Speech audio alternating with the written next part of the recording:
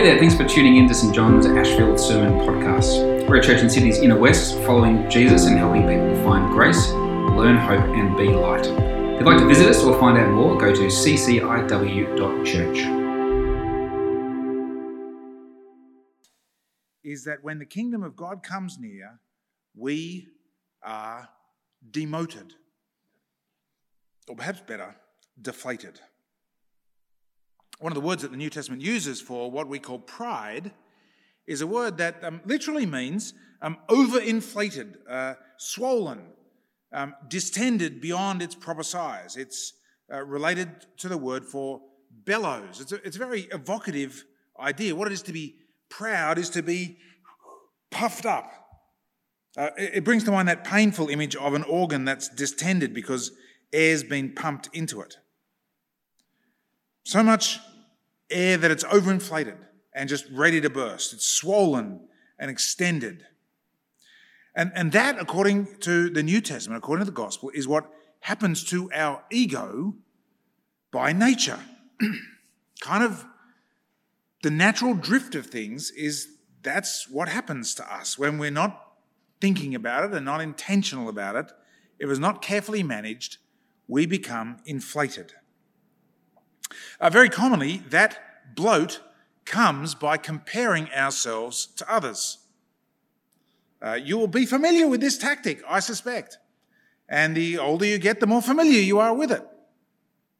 We try to convince ourselves that we really are this good as we blow ourselves up by measuring ourselves against others. And so, standardly, competitiveness is at the heart of pride. C.S. Lewis, the great English author and scholar, put it like this. He says, quote, "Pride gets no pleasure out of having something. Pride gets no pleasure out of having something, only out of having more of it than the next person." We say that people are proud of being rich or clever or good looking, but Lewis says they're not. They're proud of being richer or cleverer or better looking than others. If everyone else became equally rich or clever or good looking, there would be nothing to be proud about. And so in order to maintain the size of the swollen ego, we become busy, always trying to have it over others, fitter and healthier, more successful, more money, bigger house, better school. And as much as I love the inner west, at the same time, don't you think that describes the frantic, virtue-signalling, weary, worn, and deep down sad area around us, keeping so many balls in the air? You begin to wonder whether it really is for the sake of enjoyment, or rather is people getting sucked into this kind of tragic, foolish vacuum of maintaining a swollen ego. And of course, it's exhausting, which is why so many people in the inner west are exhausted. The point is that when the kingdom of God comes near, there is a deflation. There is a puncturing of this artificial pumping up of oneself. And that when it is embraced, actually comes as a profound, life-giving relief. The catalyst for the occasion that John records is a move by Jesus. We see it in verse 22 of John chapter 3. After this, Jesus and his disciples went into the Judean countryside, and he spent some time there with them and baptized. John also was baptizing at Aenon near Salem, because water was abundant there and people kept coming and were being baptized. John, of course, had not yet been thrown into prison. Very sensibly, the Anglican Church has divided the entire world into dioceses, and then within each diocese into parishes. The entire world is a patchwork quilt of these areas. Each one has very clearly specified boundaries. All of it is designed to ensure that everyone in the world belongs in someone's patch, and also that no one encroaches on anyone else's territory. Okay, so Australia was once part, if you can believe it, of the Diocese of Calcutta. I mean, why not? Some years ago, I tried to lead a church plant in another parish.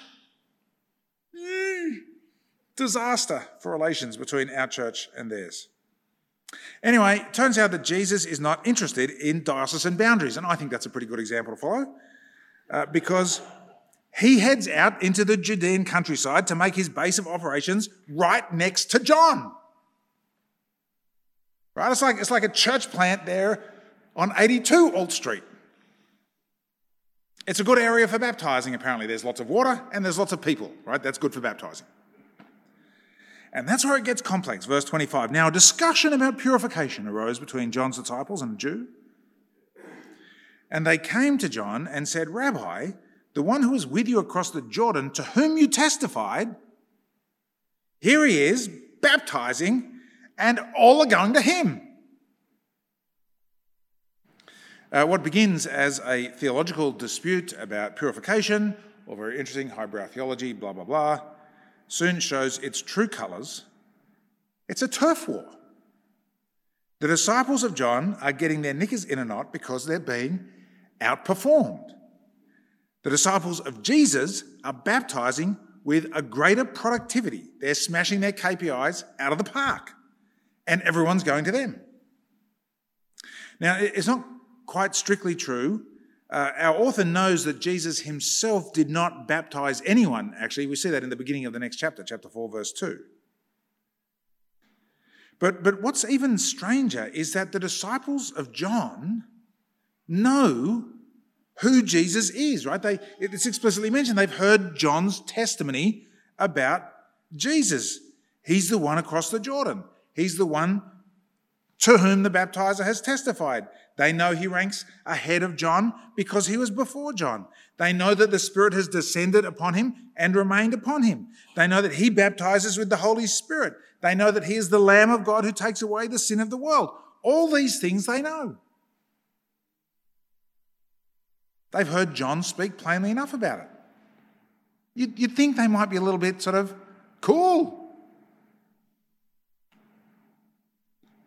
No. They're still peeved that people are going to him rather than coming to them for their outdated, outmoded, second-rate, redundant, superseded, not even a hint of the Holy Spirit, baptism. It's a pretty interesting moment, don't you think? It shows just how petty we can be, even contrary to our best intentions, when there's a great deal at stake. Like when our ego is puffed up with nothing but air based on comparison with others. We'll do pretty dumb things. And what's so great about this incident is that John is way, way above such pettiness. Verse 27, John answered, no one can receive anything except what has been given from heaven. You yourselves are my witnesses that I said, I'm not the Messiah, but I've been sent ahead of him. He who has the bride is the bridegroom. The friend of the bridegroom who stands and hears him rejoices greatly at the bridegroom's voice. For this reason, my joy has been fulfilled. He must increase, but I must decrease. Here in John is a healthy, non-inflated ego, a genuine humility, a humility that derives from two things: a true and accurate estimation of himself and a true and accurate estimation of Jesus, which we'll come to second. He knows, firstly, that all the good things that he has, every opportunity and possibility, every capacity, every gift, every success, all comes to him as a gift. And the gifts God gives are not meant to puff you up, but instead to fill you up. What's so crucial about John is that he hasn't connected the crowds. He had huge crowds, enormous ministry success. But he hasn't connected the crowds or the number of baptisms or the influence that he's had to an estimation of himself. He hasn't made the connection between all of that stuff and his sense of self. John knows that everything he has, he's received. It's been given to him as a gift. None of it is his by right. None of it is his by merit. It's all pure grace from God. His abilities, his success, the disciples that he's made, the people he's baptized, none of it does he lay claim to by right. Now think about that for a moment. The really beautiful thing about that is that when he's successful, he's not puffed up. When he's not successful, he's not deflated. There's just no connection between his self and the stuff. The stuff, it's gifts given by God to enjoy in his own good pleasure for as long as you have them, to fill you up, but not to puff you up. This is such a crucial part of living well in the light of the kingdom. To cut the connection between whatever you have determined are the measures of your success. Your career success, your social ease, your home, your income, your relationships, and your sense of self. Whatever your measures are, if you connect them to your sense of self, they will crush you. They will blow you up and bloat you and then let you down and crush you. Your ego will change like an inflated and deflated balloon. And so as you cut that connection, instead you draw a line between those things and the Lord and God. They're gifts from him, just as simple as that. No one can receive anything except what has been given from heaven. Now, what's so interesting about this is that John is very, very special indeed. At one point later in the gospel, we'll come to this next week, Jesus says he is the greatest person who has ever lived up to that time. Now, you know, I just think that there are some pretty special people here right tonight. I mean, you guys, I'd say awesome, except, well, anyway, awesome. But I don't know that anyone would put up their hand, or put in their vote for being the greatest person who had ever lived. Okay, that's just probably not going to be you. I can tell you, it certainly is not me. John was, according to Jesus. So if there was anyone who had, a legitimate reason for being puffed up, it might be John. But what's so great about him is that he knows how to frame even this position of significance. He uses a lovely image for himself, which constitutes a beautiful self-forgetfulness. Did you notice it on the way through? He calls himself the best man to a bridegroom. Now of course, the whole idea of being the best man is not that you hog the limelight at the wedding. I mean, I know a few best men that have had a go at doing that. Really ugly.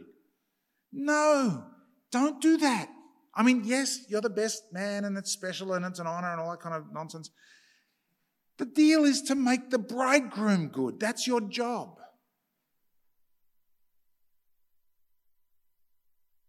The only real reason for having the best man is to look after the guy getting married, not to steal the limelight. And you may even know what this experience is like. If you've been a groom's person before or a bride's person before, you watch your friend or if you've, your son or your daughter getting married, and for that moment, there's something really quite special happens. You become totally unaware of yourself. You just become completely wrapped up in the joy of the other. You're living in that moment with them. You forget about how hot it is in the room and how squashed up you are to the next person in the pew. You've forgotten what you're thinking about. You're self-forgetful. You're self-forgetful. And before you know it, tears are rolling down your face. And you find joy in another person's joy. Do you know what that's like? Have you ever managed to let go of yourself for even just a couple of minutes like that you just you've lost, and you've caught and got into someone else's joy? You find joy in that person's joy. That's what we're seeing in John. That's what it looks like not to be puffed up.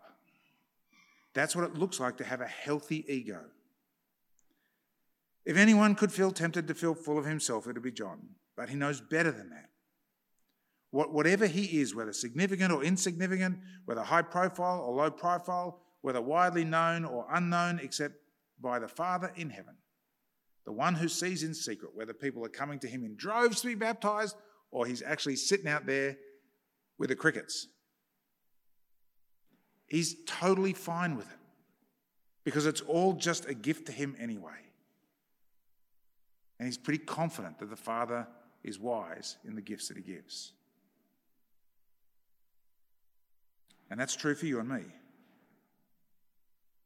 This is what happens when the kingdom of God comes near to your life. It frees you. It releases you to take joy in another's joy. A genuine, self-effacing humility, like John. Again, C.S. Lewis makes this kind of brilliant observation about humility at the end of his chapter on pride. And I think it helps us to understand verse 30 a little bit better. He must increase, remember John says, but I must decrease. Here's what Lewis says. He says, if we were to meet a truly humble person, we wouldn't come away thinking that they were humble. There's a kind of irony about this. When you meet a really humble person, you don't come away going, well, aren't they humble? That's really impressive. Very, very, very good. Yes. They wouldn't keep telling us that they're a nobody, because the person who keeps saying they're a nobody is actually very self-absorbed. Now, the thing Lewis says we'll remember from meeting a truly humble person is how much they seem to be totally interested in us. And Lewis concludes with this really, I think, brilliant insight. The essence of humility, he says, is not thinking less of yourself. It's thinking of yourself less. The essence of humility is not beating yourself down. It's not sort of whacking yourself over the head and telling yourself how rubbish you are. It's just thinking less frequently about yourself at all. It's the freedom of self-forgetfulness. Simply not connecting your achievements and abilities to yourself so that the calculating can stop. You know the calculating, the endless calculating that we do? How will this make me look? How did I come across in that conversation? I wonder what he thinks of me. I wonder what she thinks of me. There's just none of it. This is John's beautifully transformed sense of self. No inflation of ego here, just an ego that's healthy, enabling his own ego not to be his focus. He can let it go because it's safe in someone else's hands. Leads to the second reason that the kingdom of God coming near helps deflate distended egos. John knows not only that he must decrease, at least in the place that he holds in his disciples' estimation, but also he knows that Jesus must increase. And Jesus must increase for the same reason that John must decrease, because of who Jesus is. Verse 31. The one who comes from above is above all. The one who's of the earth belongs to the earth and speaks about earthly things. The one who comes from heaven is above all. He testifies to what is seen and heard. No one accepts his testimony. Whoever has accepted his testimony has certified this, that God is true. He whom God has sent speaks the words of God, for he gives the Spirit without measure. The Father loves the Son and has placed all things in his hands. From verse 31, there's a strong theme in the chapter that's been there a little bit, is really picked up and amplified. It's the contrast between the earthly and the heavenly, that which is down here and that which is up there or above. And John says, an ordinary person, no matter how spiritually insightful or gifted, no matter how wise sounding and interesting, just belongs to the earth. That's just how it is. Ashes to ashes, dust to dust. That's all we are, earth to earth.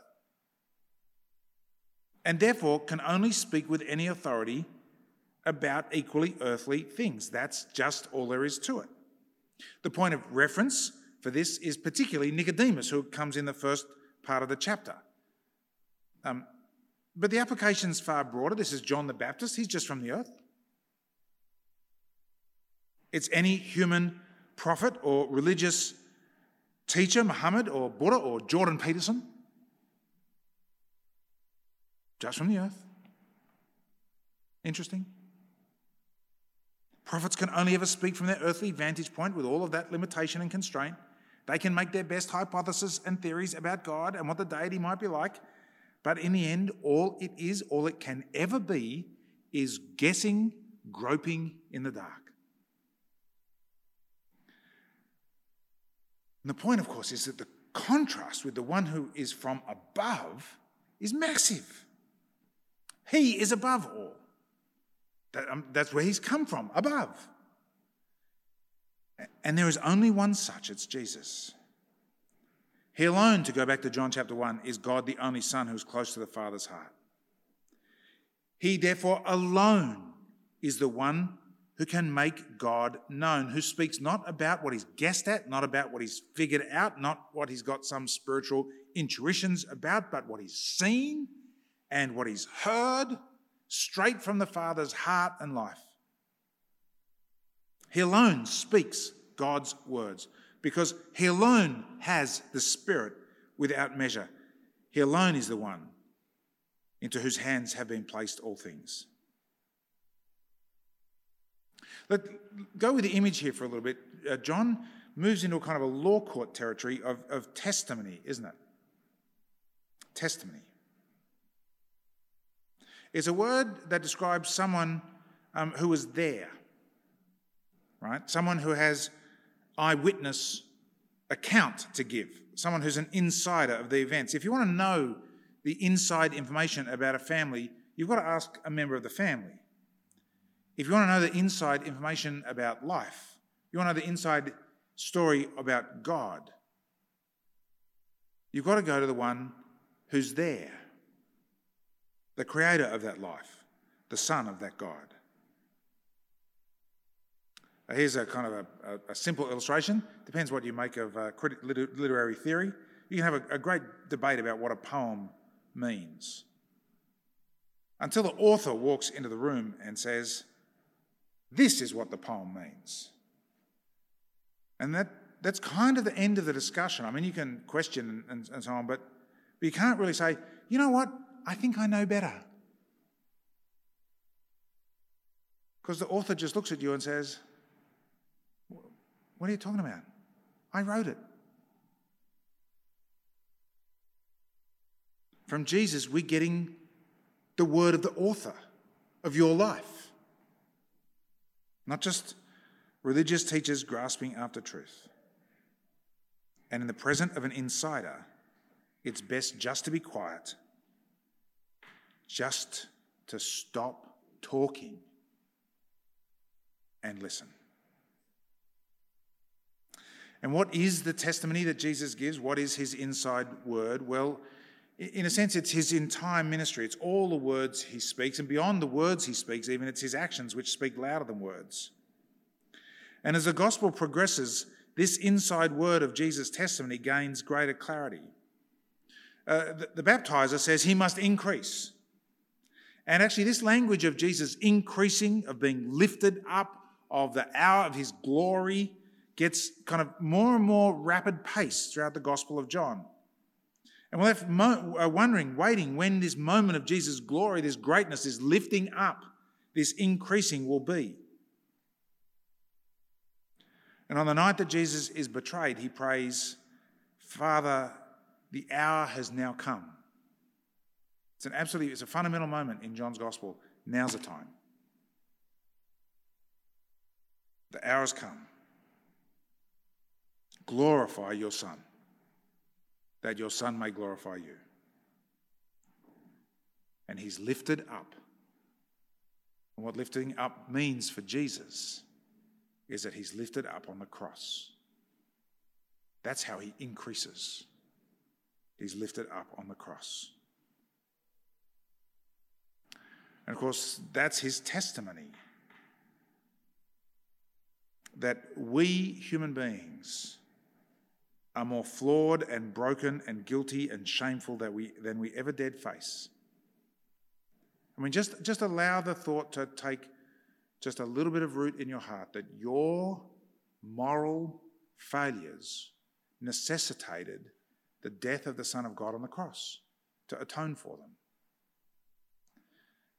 The moral depth of our culture is so often captured just in this awesome phrase. Someone says, "I'm not perfect." That's like saying the sun is moderately warm. You're not perfect. You needed Jesus to die to atone for your sins. You're not even the same galaxy as perfect. That's you and me. That's the testimony of Jesus by his death on the cross. That we are so much more flawed and broken and guilty and shameful than we ever dared face. And yet the bigger half of it even, if I can put it like that, is that at the very same time we're more loved and treasured and honoured and graced than we could ever dare hope.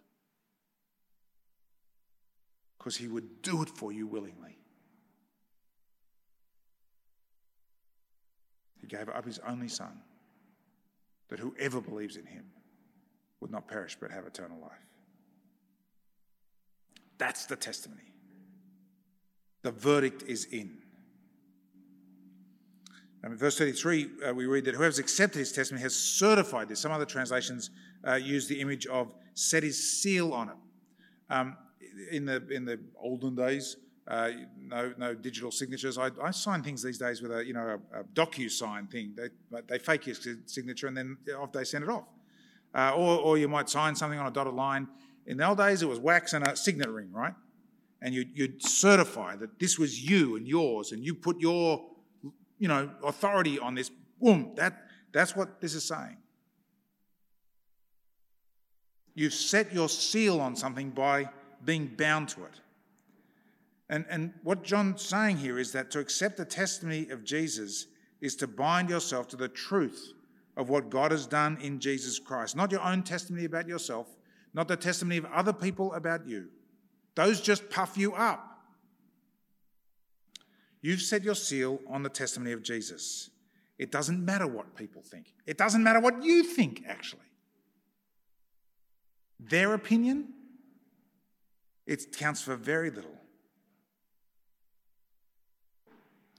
So often it's like our egos on trial. We're in a courtroom and there's the prosecution and there's the defence, and you look at your good stuff and you say, defence, and then there's the prosecution, there's all your junk that comes in. And the testimony comes thick and fast. And some days we feel we're winning and other days we feel we're losing. And what this says is that the trial is done.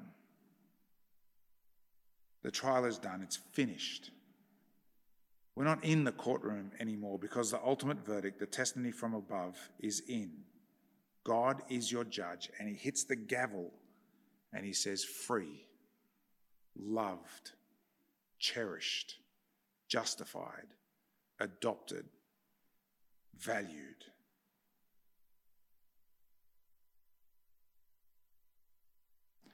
And as that sinks in, you stop playing the game. You become beautifully, humbly confident. You forget about yourself because yourself is in good hands. You don't need to shore it up. All you are is a gift from God.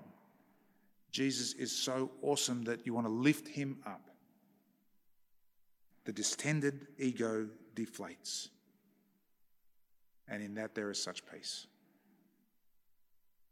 Let's draw these threads together. As you recall this Advent and inhabit the reality that in Jesus Christ the kingdom of God has come near, the invitation in the example of John the Baptist is to deepen in these things. First, to have a true estimate of ourselves, a genuine spiritual humility that recognises that all we are and all we have as a gift from God, and therefore our basic stance toward life is one of thankfulness.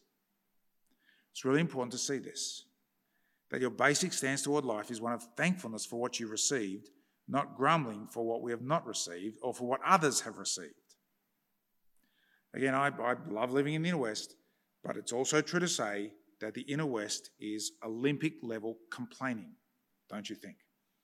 I mean, World Cup, Ronaldo, he's out, so it doesn't matter. Messi, that's Lionel, like awesome level complaining. But if you grasp the reality that the kingdom of God has come near, you'll just complain less and whinge and grumble less. And you'll find yourself growing in thankfulness all the time. It's incredibly significant that you habitually express deep thankfulness for what God has given you in your life. And it works the other way around too. An unthankful life, one lived without an evident gratitude, is one that's failed to recognise that all we have is a gift. It's a gift given in the infinite and loving wisdom of God. And unthankfulness is a failure to recognise the kingdom has come near in Jesus Christ. It just is one of the basic Christian distinctives that we are thankful people. And so just reflect a little bit. How habitual for you is it?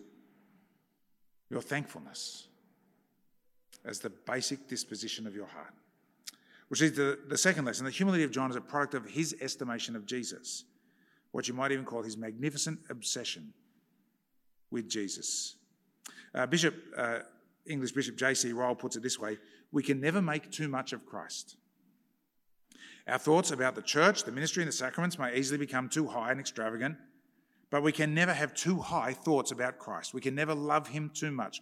We can never trust him too implicitly. We can never lay too much weight upon him and speak too highly in his praise. He is worthy of all the honour that you can ever give him. He will be everything in glory.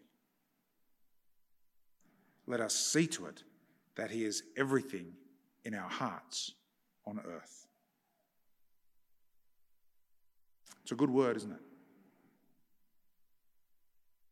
And it encourages us to do some reflection. How magnificent is your obsession with Jesus?